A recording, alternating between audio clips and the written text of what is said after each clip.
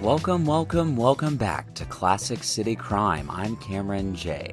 It's once again good to be back with all of you. I looked back as I started to record this episode, and it was around March of the hell of a year that was 2020 when I looked at Kyle one day and said, let's start a podcast to help people. We started immediately on what is now known as Classic City Crime, neither of us knowing what in the world we were doing nor where things would end up going. We didn't start releasing episodes until June, never imagining the first episodes of the Tara Louise Baker story would turn into a truth-seeking, community-led effort. And not because of anything we did, but simply because of who Tara Baker was.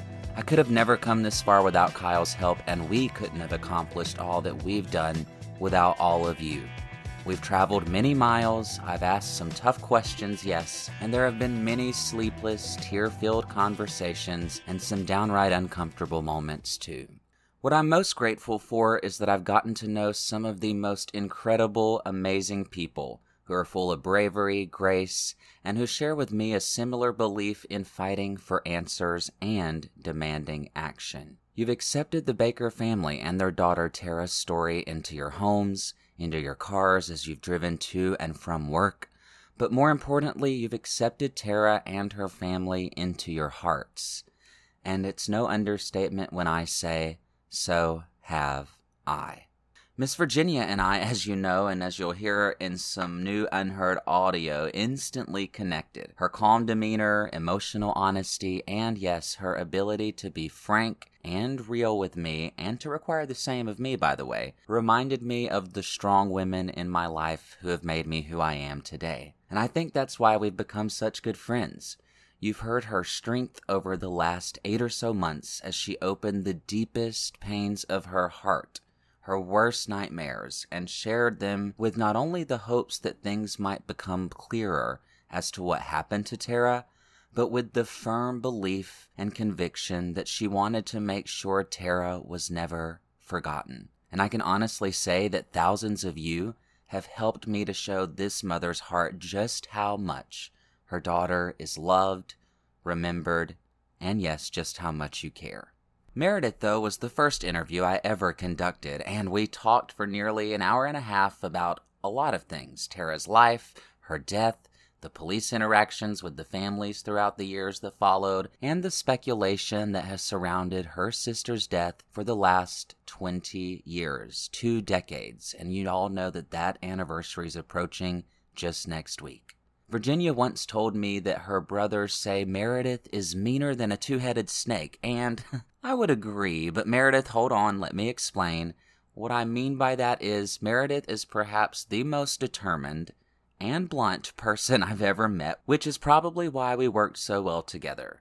Often spending late nights over a glass of wine, tossing theories back and forth now based on loads of information coming in. Conversations where her husband could often be heard in the background yelling at us saying, "You're doing it again, another rabbit hole." And we needed that. So Adam, if you're listening, thank you for those moments of recentering. We always need that.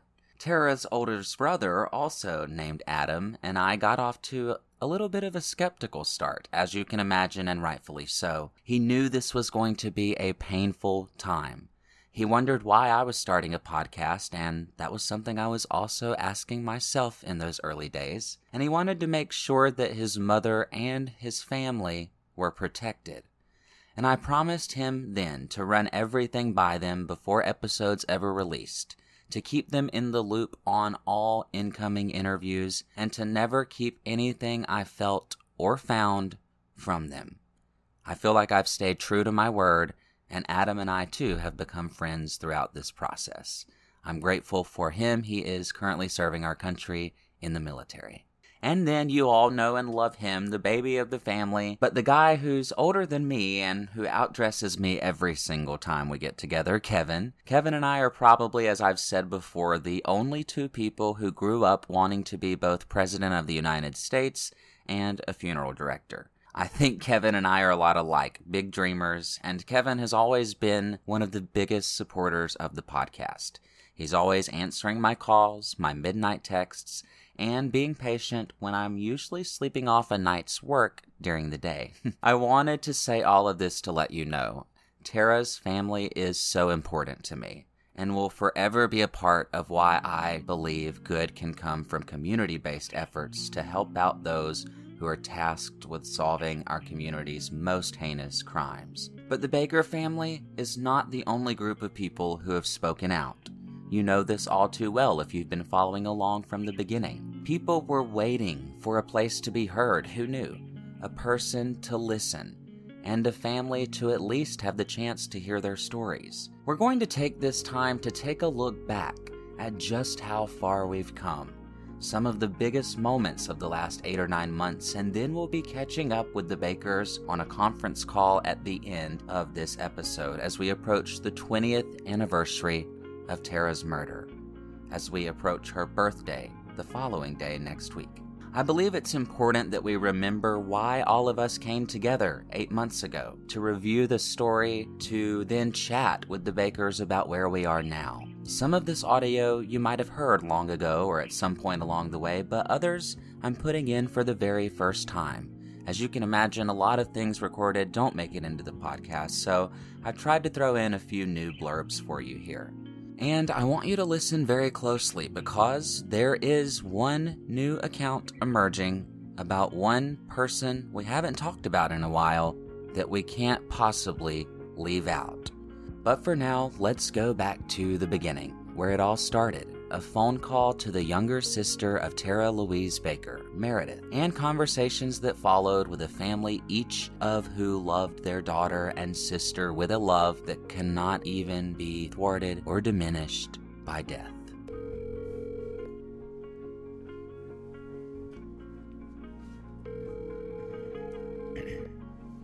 Hello? Hey, Meredith. Hey, how are you? I'm good. I'm so glad to finally talk to you.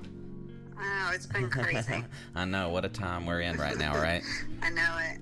It's difficult to talk about her, but I want to talk about her. I want people to know who Tara was, that there's still no resolution, and I don't want people to ever be afraid to ask me questions. Well, because I feel like that's the only way that we can keep her alive is to talk about her, to tell her story. It's been said so often that it's almost like being a dead horse, but it's never going to stop being true. She was such an old soul. I mean, she was 23 when she died, but she already took on so much responsibility and already had accomplished so much in her life. She was loving. She was meticulous. She was a fighter. She was not the most graceful. She was not the most athletic. And she is probably the worst driver I've ever met in my entire life. You could always tell that you got her because she would, there was this little wrinkle that would come at the top of her nose when she smiled, and you knew that was it. You know, she was about to roll on the floor laughing. And I think that the biggest testament to how caring and loving she is that it has been 19 years since she's died. And there are people that she went to law school with that are still fighting for her, that are still telling her story. And these are people who knew her for 6 months or less. She died 1 month into her second semester at law school. And these people are still standing on rooftops shouting, "I need to tell you about my friend. I need to tell you what happened." Tara was born on January 20th, 1977, to a loving mother and family, and would grow as her mother, Miss Virginia, always put it, from the time she was born until the time she died, to serve as the light of the Baker family, to her parents, Virginia and Lindsay, to her uncles, to her grandparents, and yes, to her younger siblings. But before we got started, I knew right away Mama had some questions, and we talked about them right up front. And let me ask you, who are you with? Are you an independent? Good question. So first of all, my name's Cameron, and so I am not with a newspaper. I'm not with a news agency. I am Cameron who wants to help others. You know, talking to Meredith the other night was so eye-opening for me, and I told her how much I wanted to talk to you, and I'm so grateful that you're here to talk. Yeah. Well, It's hard for me, but I'm probably the best source. And one thing that I want you to know, Miss Virginia, as we go through this, I told Meredith the same thing, that, you know, we've seen the shows, and so often in those they talk so much about the crime that they don't talk enough about the person and the people who it affected. And that's one thing that I really want to make sure that I do justice for Tara in this, in making sure that we tell who she was and tell who... That's a wonderful thing. So I don't know where it'll go, but I want you to have two things from me before we go any further. Number one, I told and promised Meredith that anything that I did, I would run by all of you first. That I would not... She told me that, and I appreciate that so much. I will not run anything that you don't hear first, and I don't want anything that I find out to be news to you. So our job is to work together on getting this story out there, and like I said, nothing that I do will not be run by you first. I think that's the mistake so many people make when they're trying to do these types of things, is they make their own judgments and then go about their own tangents, and that's just not what I believe in. Well, you are a very wise person, and may I ask how old you are? I am 25 going on 65. Really? You are so much, you sound so wise for your age. But I've heard so many in my family say she was the light of our family. Absolutely. And my children thought of her as, you know, the Northern Star. She was their guiding light. She just seemed to be born that way, and she always got along better with older people than with children her own age. She was an extremely bright child. I mean, she could read when she was 3 years old. That's unbelievable, I know, but it's very true. If I'd had a bad day at work, you know, little Tara was right there, you know, to see what she could do for you. Everybody would tell you that Tara adored her family. That's all she talked about was her family.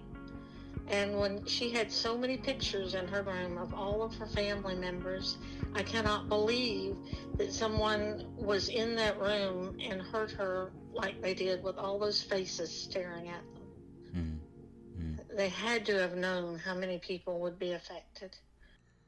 Now, Tara was the oldest, followed by Adam, then Meredith, then younger brother Kevin. Now, Adam and Kevin were always quick to let me know of their admiration and respect for their sister, who exuded excellence in all things and gave love to all she encountered. And I would be so excited every time she'd come home from school. I would be the first one running out the door.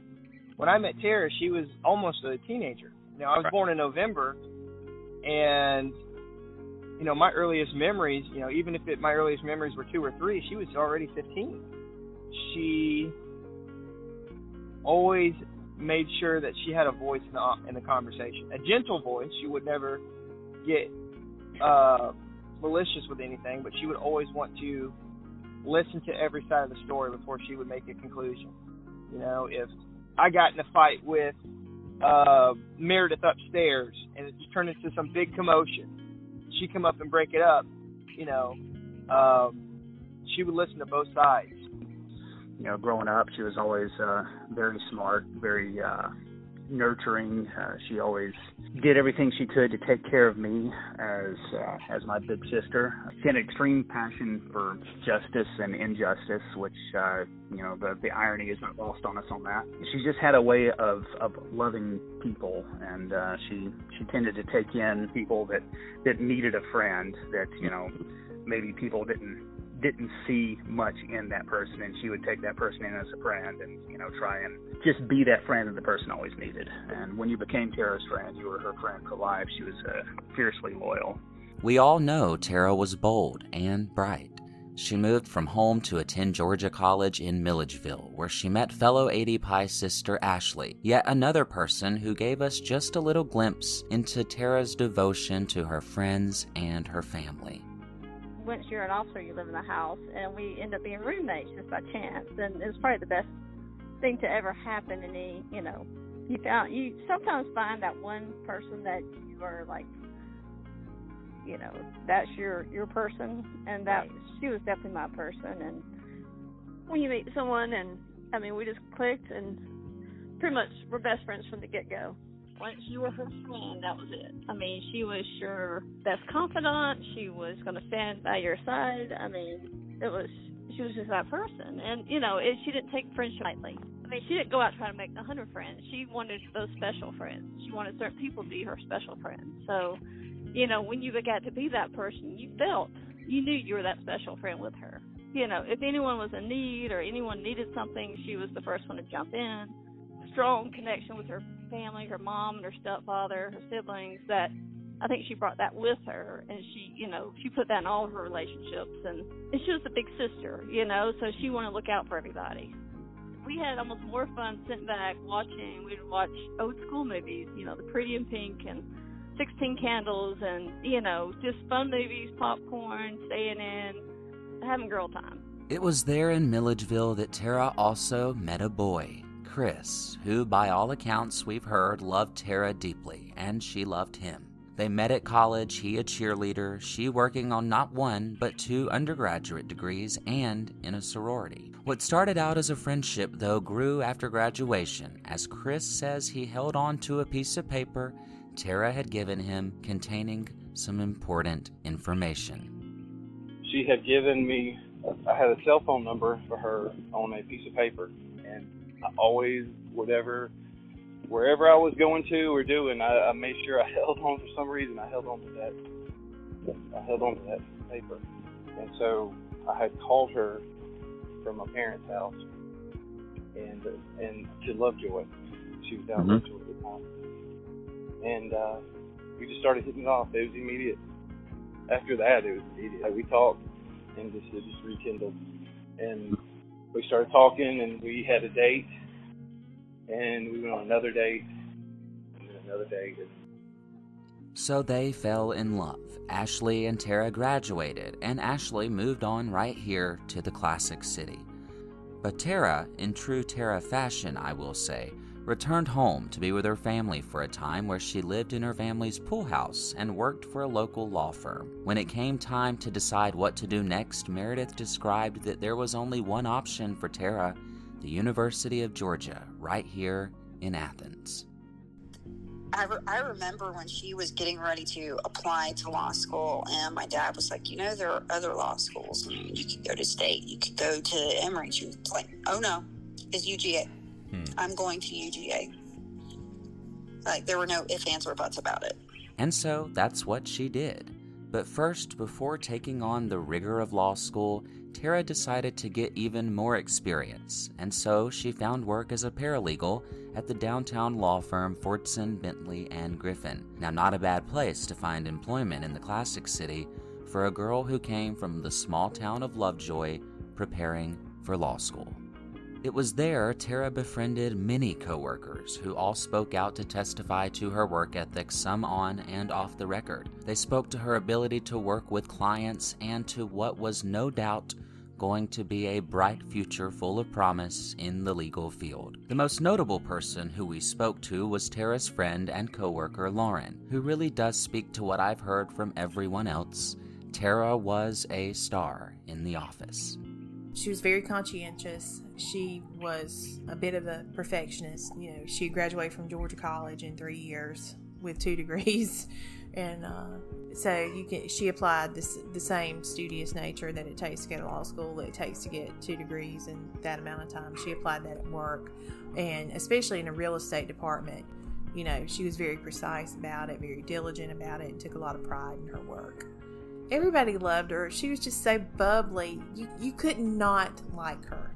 She was one of those people that you just loved. She was just so sweet and kind and just a joy to be around. She truly was a joy to be around.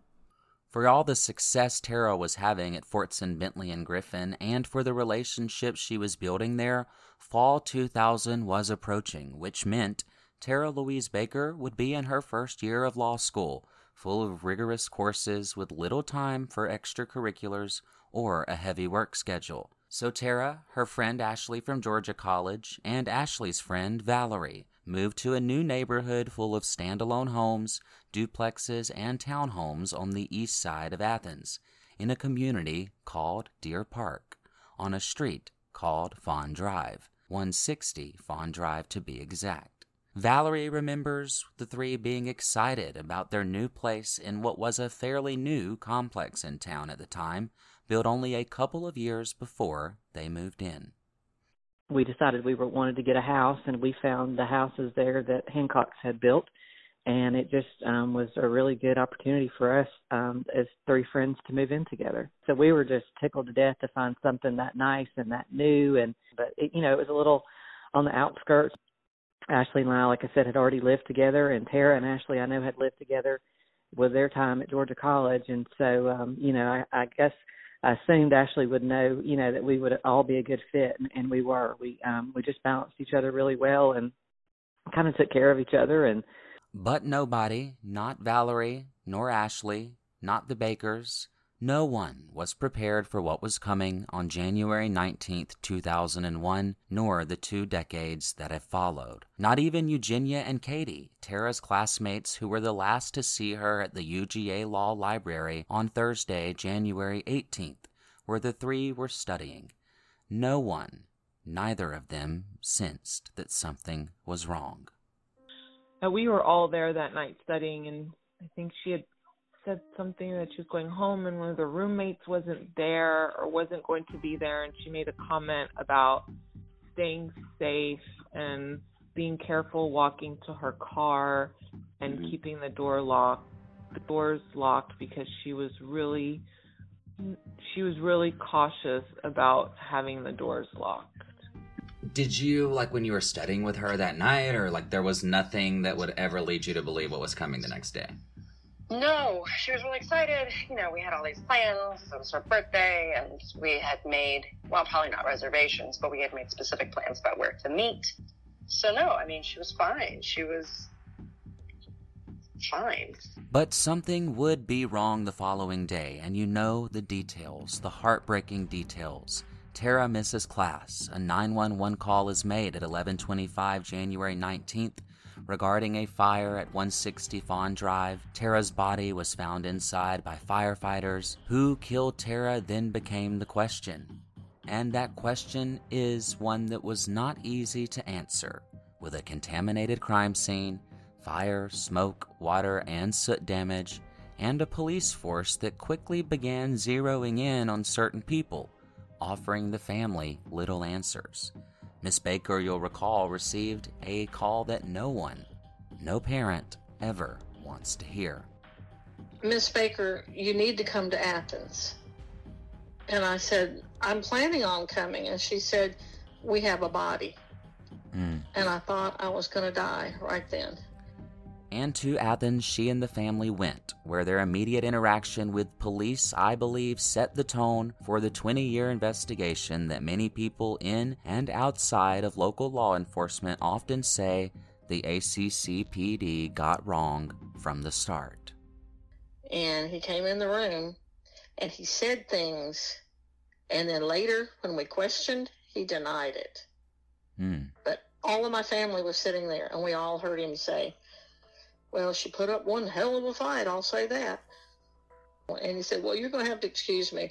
I've been out in the rain all day. I'm going to have to get some coffee. It's like, yeah, okay.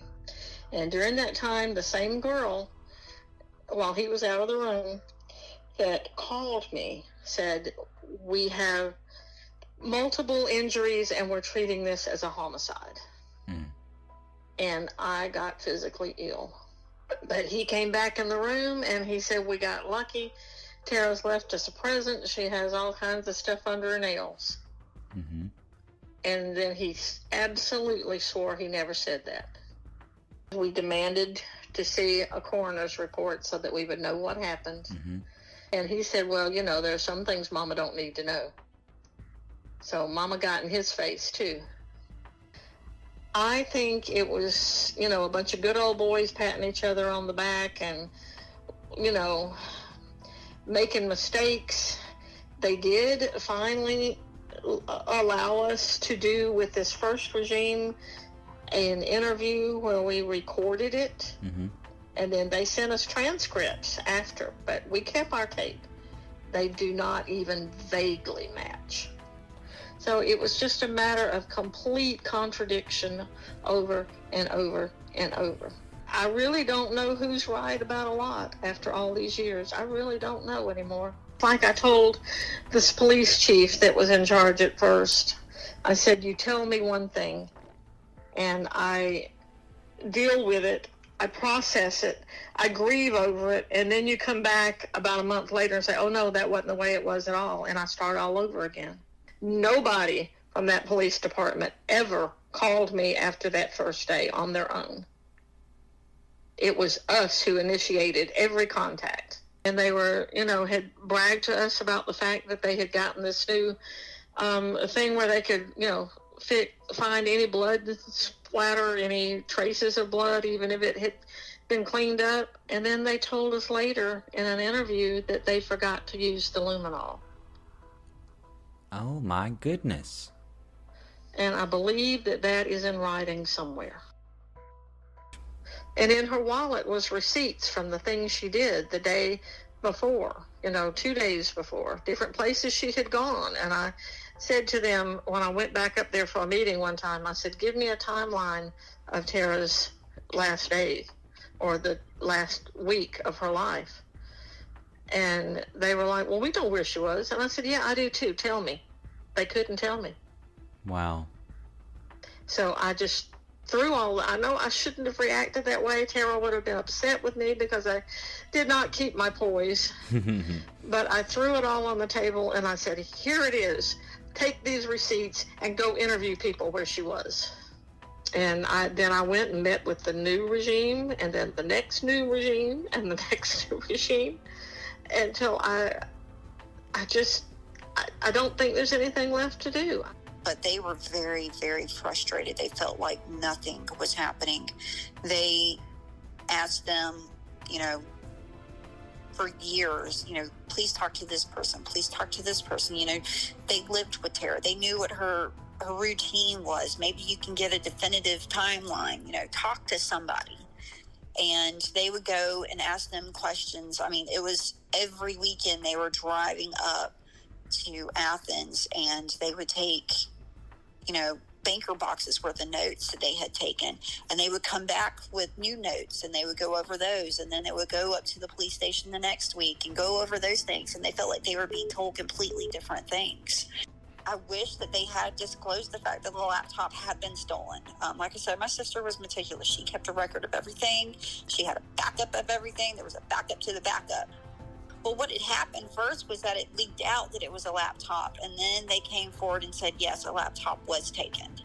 So it was leaked first.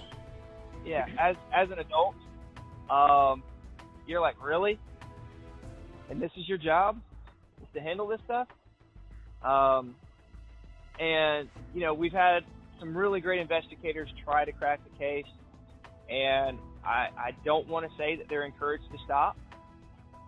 I don't really know, but I know that there is a lot more that could have been done, and I don't feel like they thought it was worth it to even worry about it. My initial thoughts, probably understandably so, I was frustrated with the fact that we weren't come to a conclusion on anything. I was frustrated with the fact that we couldn't seem to get many answers.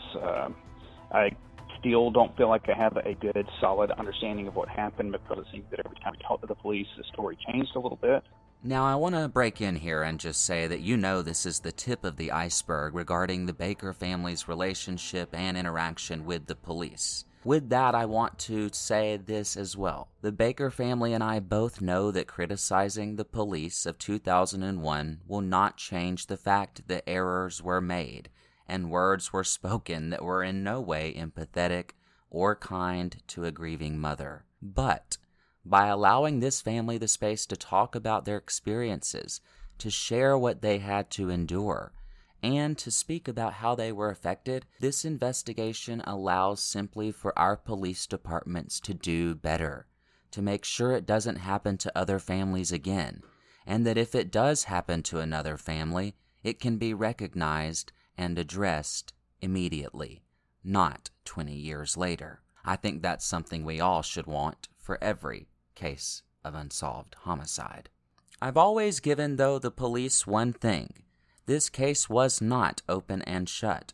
It isn't cut and dry, and when you spend as much time as I have with it, and when you spend the last 20 years with it as the Baker family has, you realize that there really were a lot of people who had a lot of odd things happening in their life that brought them into the sights of the police, so much so that they might have missed others. This really is a case of whodunit, and you know exactly why. There was that classmate that everyone said was just odd. There was a guy that liked her a little too much, and he would put on his suit on Fridays and ask her out, and she never went out with him because she had a boyfriend. Or maybe he didn't ask her out, but I don't know. It's hard to know. But, everybody knew that he liked her.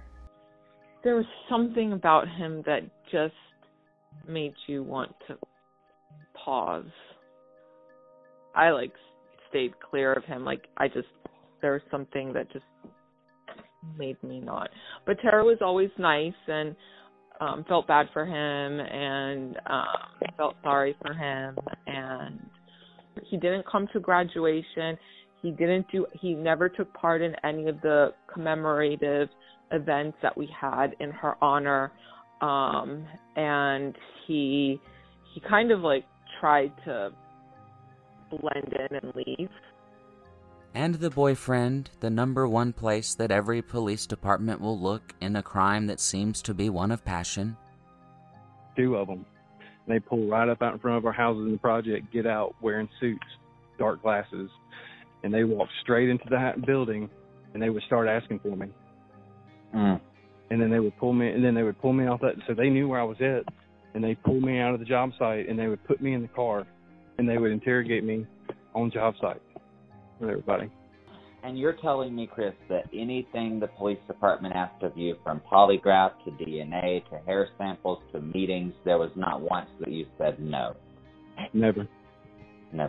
And you've had a verified alibi for the night of Tara's murder and the morning of, correct? Yes, sir. Okay. And you, is it fair to say unequivocally, Chris, that you did not kill Tara Baker? Absolutely not. I lost Tara. I lost not just her. I love my girlfriend. I lost my best friend. She was absolutely my best friend.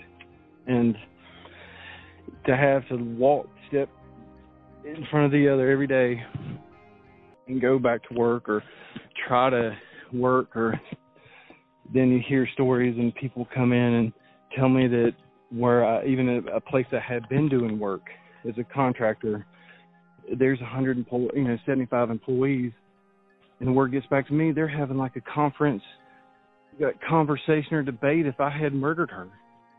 Oh my gosh. The whole company. So, and this is getting back to me. At places I had worked or were working, I couldn't get the jobs anymore. So the word had gotten out. A small town. We're local, close, really. But it's, so yeah, that was something to carry on. And you're always, until this moment, Cameron, I haven't had a chance to voice anything. So it's been 20 years. And then if you tell about the case to this day, and if somebody would talk about myself, there would be the question. Still, I could be standing there, and you could see it in people's eyes or how they treated you. And then there was that possibility number 3, the attorney. Someone much of the early information and witness statements centered around. Stories that eventually told us of a special friendship shared between he and Tara. The charismatic, intelligent, slightly disheveled young man seemed, however, to be leading 2 different lives. He was kind of in this age group between the clerks and between the older lawyers. So he would talk to us. He took an interest. Since he wasn't that long out of law school, he took an interest in us wanting to go to law school and her actually going. I didn't start till next year. But we'd talk, hang out. He was in the group that would go with us after work sometimes, and we'd go to lunch. And he was very interesting, very intelligent. He had gone to a very top 5 law school, and was just very, very engaging. Big personality. They did have a special friendship. He did her name change. I have the thought that it's possible that they met up. Since he could not go with us that Friday night, I wonder if they did not meet up when she got done at the library. We know that she was at the library by herself because Katie and Junior had left. The law school is a stone's throw from downtown. I wonder if they did not meet up and things got out of hand. And I wonder if that's why she would have called me, because I knew him. I had seen him acting crazy, and I've often wondered if she was calling me to help her deal with him.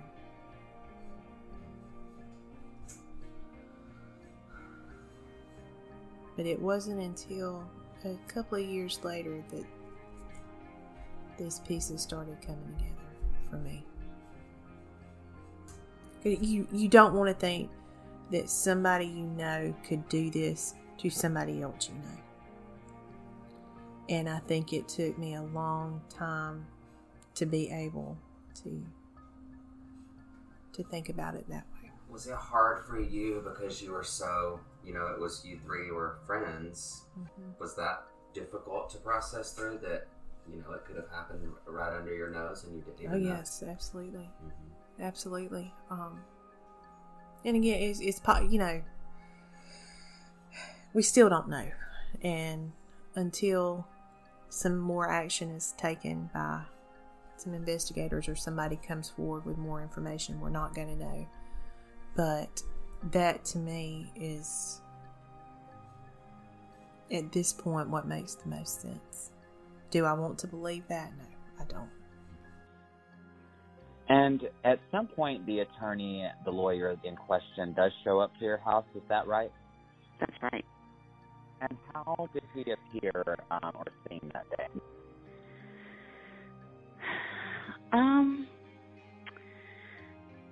Odd. Everything about him was odd. He was, I didn't know how to really describe it at the time, but just disheveled, and his eyes were kind of frantic looking, and almost like he'd had too much caffeine, just really hyper and kind of spastic, just odd not his calm, normal demeanor. Not that anything was normal about the situation, but it just, we were all so distraught and devastated that the tone for us was quiet and just unsettled, and his was more of, I don't even know how to describe it. It wasn't like he was thrashing about, but it just was more frantic, just pacing, and but it was really more about his demeanor, just and his dress and his facial expressions, and really him trying to convince us of one particular person that he thought it could be, which was Tara's biological father. And I noticed the scratches. My husband noticed the scratches, and we asked him about the scratches because they were noticeable. They were prominent, and he wasn't trying to do anything to cover them up. But it was because it was wintertime, and I think it would have been easy to do that. But he explained them away as having had recently gotten a cat or a kitten, and that the cat had scratched him. I feel like he kind of lived two lives. I think he, to the lawyers in the firm, he was this young up-and-coming attorney. But he had another side to him that he wanted to be a kid and party and, hang out at the bars. He was married at the time. Now we know that many others spoke out about the young married attorney, noting other things regarding reported wild sexual behavior, drug usage, multiple affairs. But then we had to move on. We had to ask ourselves about that community Valerie, Ashley, and Tara thought would be their new perfect home, Deer Park. Could something have been awry there, particularly with the other similar crimes in the area? Could it have been someone on staff there?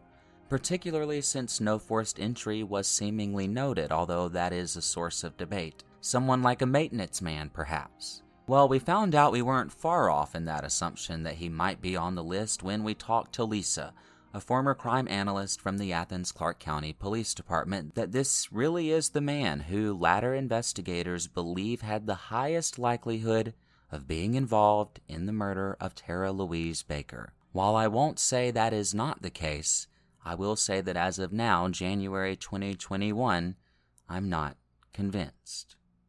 It did lead to us looking at who had keys, and then that led to, obviously, the maintenance man had keys. He always had keys. Mm-hmm. He had a master key to every unit. The big thing is, so we start talking to him, and he's been interviewed several times. And he has failed a polygraph. Mm-hmm. And he knew holdback information. Mm-hmm. And he gave us an alibi that was refuted. So it just, everything kind of points in that direction. He also had relationship issues. He had a girlfriend. He had relationship issues, and it was reported to us that in the week following her murder that his behavior became so strange and erratic that she kicked him out of her house, and he committed suicide, or he attempted suicide. He did not complete it. And then he wound up in rehab for several years after that. So, it could just be a crime of opportunity. Now here is the new bombshell story to go along with this theory. A woman that lived on Deer Parkway has reached out this week to tell her story after the time of which Tara and her roommates occupied 160 Fawn Drive, where she was laying on the couch and the maintenance man entered in with no knock and no work order. But she told him there wasn't a work order, so he left. There was another time that a roommate was home and found on 2 separate occasions fires burning on the stove, again after the year 2001. It begs the question, does this give Lisa's theory even more credibility? I'll let you decide. There was also that odd character, Dee, and while we haven't heard much more on this, I will tell you I did hear word from a source within the department that they had taken a second look into this. That's always good to know. Finally, we spoke of the ant and the spider, a guy whose name came up very early on in this search, and that came up years ago to Miss Virginia in passing, and a woman connected to this man who set a similar fire a couple of months later, which might be a coincidence, I'll admit, but could it point also to knowledge of what happened at Fawn Drive? Or might it lead some to believe she was there? Of the two, you've heard numerous people come forward about Ant the most, claiming he had Tara's laptop in the days after her death. Ant came over and tried to sell me the laptop, basically pawn it for drugs to me, and I wouldn't do it because he couldn't unlock it. That he cried about killing Tara. He started crying, and he was just like, man, we killed that girl, blah, blah, blah. And that he bragged about having shaking the police off of his trail.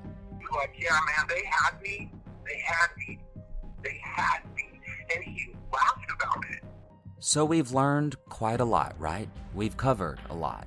We've listened and we've told stories from all of you. We've given people a space to be heard, to speak their truths. But I know you're all wondering, what does the Baker family feel about all we've just listened to again? Have their opinions changed over the last 9 months? Do they have any regrets, honestly? And where do we go from here as we prepare to honor and remember Tara on January 20th? Don't go anywhere. The entire Baker family is here with their thoughts on everything we've just reviewed. We'll be right back. Conveniently located at 185 South Millage Drive here in Athens, Georgia, 5 Point Storage offers self-storage units in a variety of sizes to meet all of your needs. So here's the thing, renting a storage unit should not be complicated, and I know this personally from my time as a student and from moving from one house to the other over the last 7 years. When you choose 5 Point Storage, you can secure your unit with no deposit necessary and on a month-to-month basis. No long-term lease required. But it doesn't stop there. Get this. They're offering their first month rent-free to our listeners, and you can rent online, or there's contactless rental options directly from your phone. If you have questions or to get your storage rental, be sure to give 5 Point Storage a call today at 706-850-7712 or visit them online at 5pointstorageathens.com.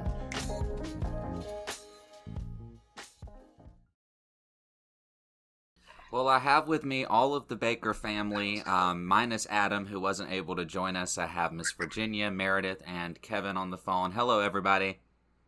Hi. So glad to have each of you joining me for this special episode. First out to Meredith. We've come a long way since that first phone call, don't you think?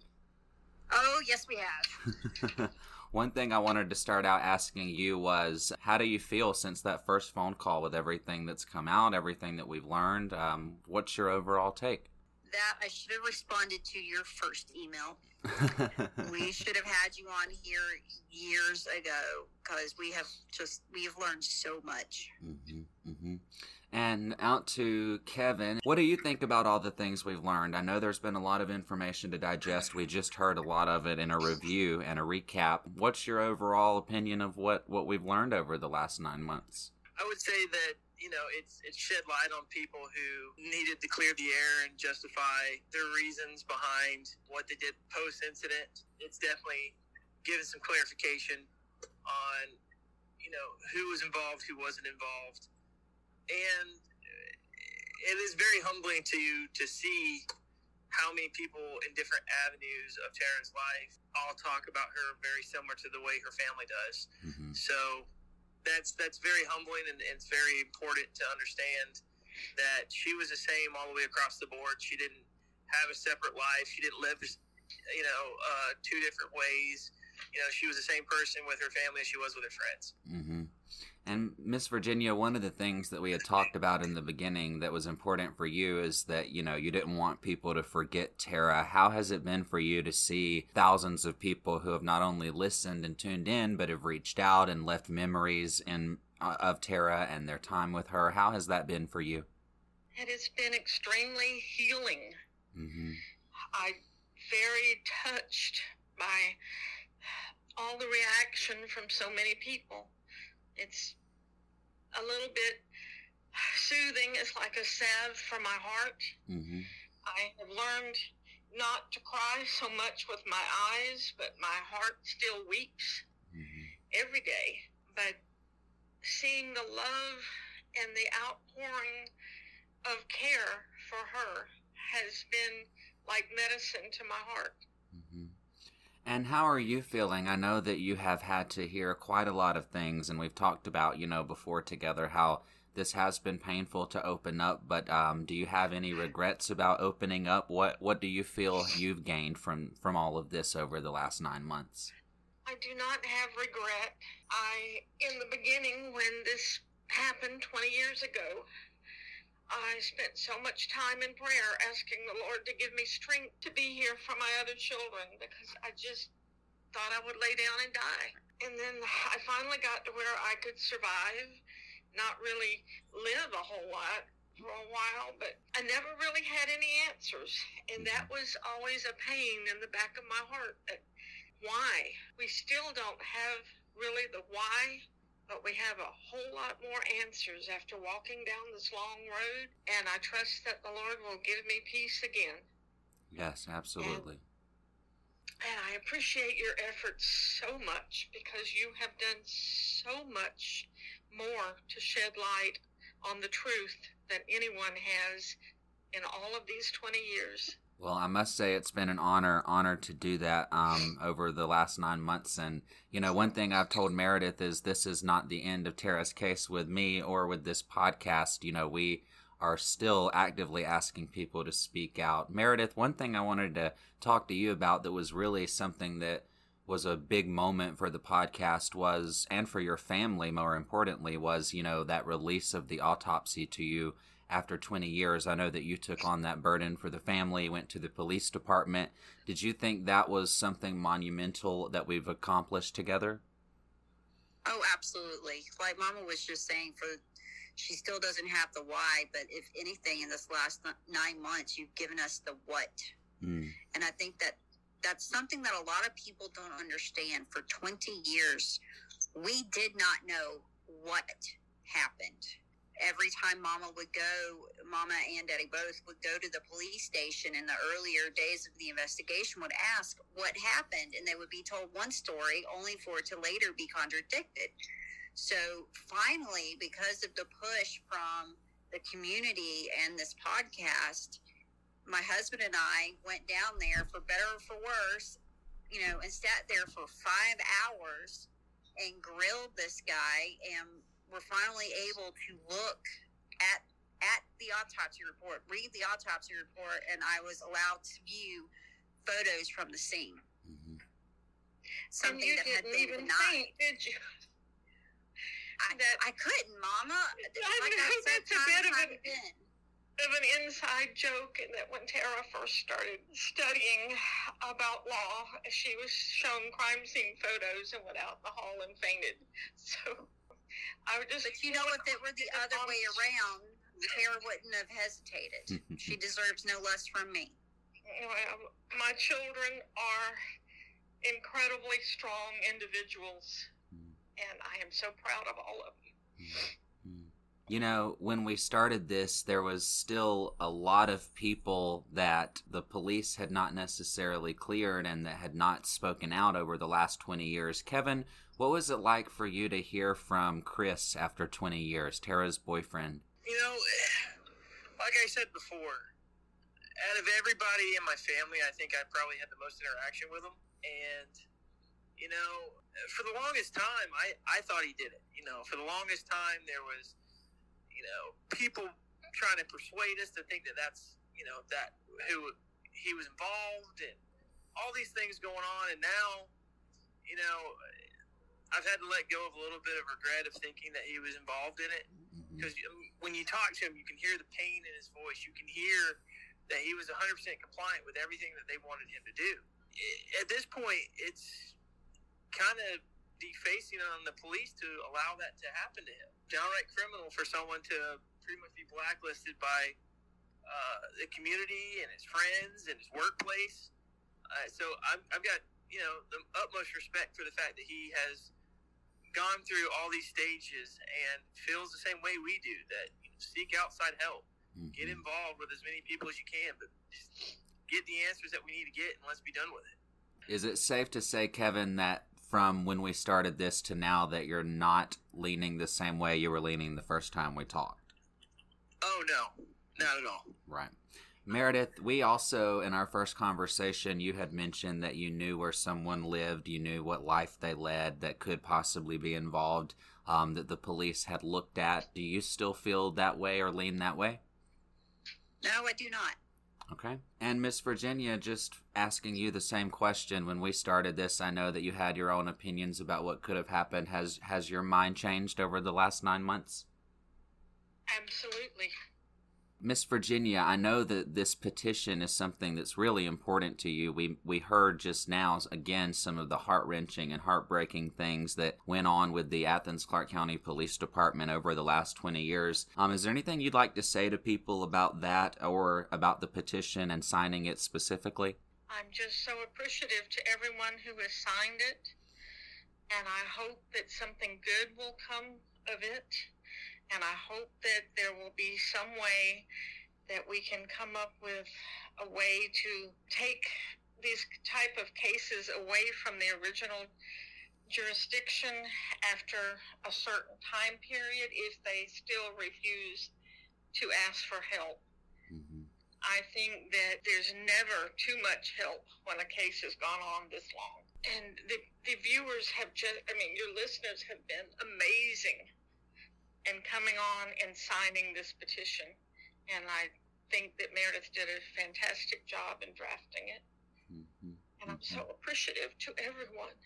One final thing I wanted to ask everybody. Meredith, I'll start with you. You're at the top of my list on my phone. You know, we're heading into next week will be the 20th anniversary of Tara's death and another birthday that's passed. What is your message today about who Tara was, number one?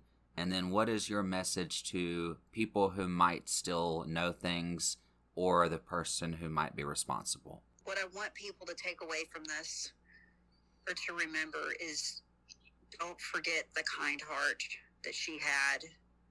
I think one of the listeners said it best when they were listening to last week's episode, which I think we can all agree was difficult, was while no one deserves to die, Tara did not deserve to die like this. But I want people to remember how she lived, what kind of person she was, and most of all, to remember that she died fighting. And to the person who's still out there, who hasn't responded to your request, and who I do truly believe was involved one way or another, they need to know that Tara died fighting, and I will too. I'm going to guess that that's directed at someone who is still living. Yes. Okay. Kevin, to you, your message about Tara moving into next week and your message to the people out there who might know something or who might be responsible. You know, reiterate the sentiments that Meredith said. Don't forget who she was. For the people that did encounter her before her untimely demise, don't forget how she treated you and how important you were to her. You weren't just a classmate. You weren't just someone that she could talk to when she was bored, but she genuinely enjoyed the interactions that she had with people. And for those who, I know we have listeners that are, you know, listening that were not even alive before she passed away. There may not be another one like her. So let's all try to be the best that we can to be similar to her. Let's always try to be the best person that we can be for each other and for our friends and for our family, and value the time that we have with one another. As of the person who I think may be involved, you know, I told you this on the first episode, and I'm a firm believer in this. Yes, do I want absolute justice? Do I want to see that person get what they deserve? Absolutely. But I may not see that in my lifetime, you know? I may not be the one that's supposed to find out about it. But I will tell you this, that if we don't come to justice with this here, God knows who he or she is. God is, you know, going to come to justice with this person, and that's a better justice that I could ever offer, or a police department could ever offer. And if that person is any sort of human being, their soul should be weeping for themselves, because there's something that you can't come back from taking an angel off this earth, for sure. And that's exactly what's happened. And, you know, she was a true angel that we had in the flesh. And if you weren't lucky enough to meet her in person, you know, take a look at, you know, her siblings, not necessarily me, but you know, my sister, my brother, and my mom. Definitely not you. But she was the best of us all, for sure. And I hope people remember that. Miss Virginia, tell us about your daughter. What do you want people as we round this out and as we approach this 20-year anniversary next week? I know this is a hard time for you, but what is on your heart and what do you want people to know? A lot of tears are on my heart. I want people to remember that in January, either that evening of the 18th or the morning of the 19th, there was a collision of pure good and pure evil. Tara was so kind, so beautiful, and it had to be absolute evil incarnate that did this. And she was a person of courage all her life. She stood up for what was right all her life from the time she was a young child. And she fought very, very hard to save her life. And I know that it wasn't just for her. I know that she was fighting for her family, because Tara knew very well what she meant to her family, to her extended family, her grandmother that she was named for, her aunts, her uncles, her cousins, her siblings who adored and looked up to her, her parents who just treasured her. So she would not have left this world quietly. She would have fought with her last breath. And I wish with all my heart and soul that someone who knows something would have just a drop of the courage that Tara had and come forward and give us the answers to put the people who did this together with her, because all the people that I suspect, I cannot find a way to put them together with her. There's got to be a common denominator somewhere. Mm-hmm. And I'm praying that someone will have just a little bit of the courage that she lived with and speak out. Yes, and the one thing that we've said is, you know, there have been so many people that have come forward to give us so many puzzle pieces, and we're just waiting on a few more for that final air of justice. Is there anything that any of you want to add that I didn't ask about or didn't touch on, or that you want to say before we round this out here? I just want to thank you for all of your hard work. And you have been a real bulldog. You are just the little bulldog of Athens, I believe, with all my heart. You are tenacious and you just don't give up. And I want to thank our extended family of listeners that I have come to love so dearly. And I want you to know that I feel your love and I feel your prayers. And I know that it will help us through this. Meredith, Kevin? I definitely want to thank you for all the sleepless nights and FOIA request after FOIA request. And I always want to let you know that it's not necessary, but I appreciate every time we talk, you tell me this is not done. We're not done. Mm-hmm. There's still so much to do. And like Mama said, there is somebody out there who has the key. Whether it's they actually have the laptop, or maybe somebody's ex-wife is finally going to come forward and give us that last piece of information that we need. Because like Mama said, there's a reason why all these people were together. Mm-hmm. And we just need to know if our hunch is right. Because I think we have a pretty good idea of what went down. Mm-hmm. But we just need that last person to come forward and just give us the answer. You know, Meredith, it's kind of like I was explaining to someone the other day. When we started this out, we just had this pool of people, and now we've kind of broken it down into tiers as, you know, most likely happened, could have happened, didn't happen at all. And I think that top layer of could have been involved or is likely involved has gotten smaller over the last 9 months. Right, because if anything, I think what this podcast has done is whittled away at the witness list, and like the individual that the police were hung up on for so long that I told you about in the beginning that, you know, they had me convinced had done it. I think it's very easy now to look at it and say, no, it doesn't make sense. And if it does, we need a lot more than what we have, and so right. It's all circumstantial, and you're not going to get anywhere with that. Kevin, final word to you. You know, it's very similar to what my, mom and my sister have already talked about. That first and foremost, I want the listeners to know that Cameron was not asked to do this. He was not approached by anybody from the family or approached by anybody that represented the police department. He came across this and generally has been dedicating his time for the last 9 months, completely voluntary, and has cracked the case wide open to the point to where, like we've already said, we know who was involved, we know who wasn't. And, you know, there may be a few missing pieces here and there, but at least we have a decent picture versus just scrambled pieces of information all over the place. So, Cameron, absolutely hats off to you. Thank you for everything that you've done.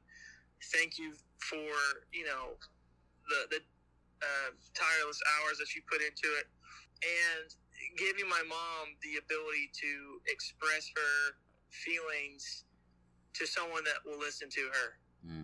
Because it never gets any easier for any family member, but definitely for my mom, she needed that outlet, whether she wanted to admit it or not. I think you've given all of us a platform for grief. Yes. And the fact that we have people, not just in the state of Georgia, not just in the Southeast, but the country, and I know we've got listeners across the globe. I know this is a worldwide podcast now.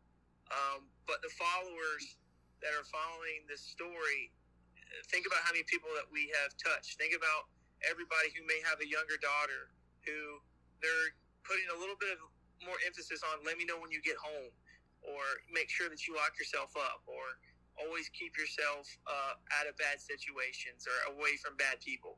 You know, even if that's what comes from this, we're touching people to the point to where we're changing behaviors of people that may have never even thought about it until now.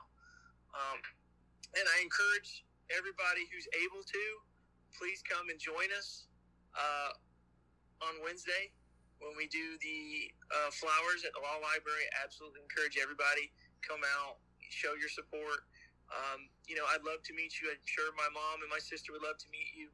And wear your lavender and your purple, because, you know, it's, you know, we're doing it on Tara's birthday, even though, you know, the death date is still something to focus on. But, you know, we want to celebrate the life of Tara, not just the horrible act that's happened.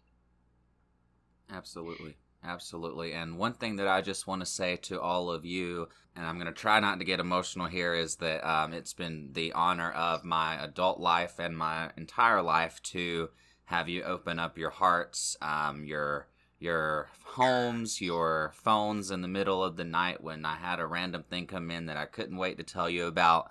I'm thankful for all the tear-filled conversations and the hard conversations. One thing that I said earlier is I promised to never keep anything that I felt nor found from any of you. And it, like I said, getting to know Tara specifically has just made me a better person. And I think it's made every single person who's listened a better person. And I pray that what we've uncovered in this case, and what we've heard from the tens on tens of people that have spoken out, will make the Athens-Clarke County Police Department a better organization, because I think there's always room for improvement, and I think we've been able to show that quite well. So family, I want you to know that I love you, and you're never getting rid of me, and I'm not going anywhere anytime soon. And to everybody listening, the email, the phone lines are still open. So family, thank you. Thank you, Cameron. So, I want to end this episode by saying several things, and please, if you can, stick this out with me. It truly isn't over, and I'm being honest when I say that. While we are going to cover some other stories of historic crime in Athens, Tara and her story continues. Our hearts, our podcast, our email, our phone lines, they all continue to be dedicated to finding the truth, whatever it may be, and the person or persons responsible, whomever they may be. We've done a lot together, as you can hear, and I believe none of it was in vain. I would change nothing other than that time that I scared all of you with the loud beep. But on a serious note, thank you again to the Baker family. Thank you to each and every donor and sponsor and listener who made this journey possible. Thank you again to Kyle for always being there to get me through this. You know, the friendship and bond that I share with Miss Virginia will be one that I share forever. And I want to end by saying just how much she renewed my faith in not only people through her undeniable strength, but renewed my faith in God somewhere along the way too, with her ability to continue to look upward no matter what came her way through the last 20 years. So if you'll indulge me with this, the Bible does say in Romans, love must be sincere. Hate what is evil, cling to what is good. Be devoted to one another in love. Honor one another above yourselves. Never be lacking in zeal, but keep your spiritual fervor serving the Lord. Be joyful in hope, patient in affliction, faithful in prayer. Share with the Lord's people who are in need. Practice hospitality. Bless those who persecute you. Bless and do not curse. Bless those who persecute you. Bless and do not curse. Rejoice with those who rejoice. Mourn with those who mourn. Live in harmony with one another. Do not be proud. Do not be conceited. Do not repay anyone evil for evil. Be careful to do what is right in the eyes of everyone. If it is possible, as far as it depends on you, live at peace with everyone. Do not take revenge, my friends, but leave room for God's wrath, for it is written, "Vengeance is mine," says the Lord. On the contrary, if your enemy is hungry, feed him. If he is thirsty, give him something to drink. In doing this, you will heap burning coals on his head. And now the last verse of this scripture reminds us all, do not be overcome by evil, but overcome evil with good. And as I always like to say, my friends, let us not grow weary in doing good, for in due time we shall reap, if we do not lose heart, if we do not give up. I know that I'm not giving up, and I trust that you won't either. Thank you again for being a part of something greater than me, greater than ourselves. Thank you for helping me seek justice for Tara. I'm Cameron J. Season 1 of Classic City Crime is hosted by me, Cameron J., co-produced and designed by Kyle Kazaya. Be sure to visit us online at classiccitycrime.com, email us at classiccitycrime@gmail.com, and be sure to follow us on Facebook and Instagram for the latest on Tara's story and any updates that might come our way.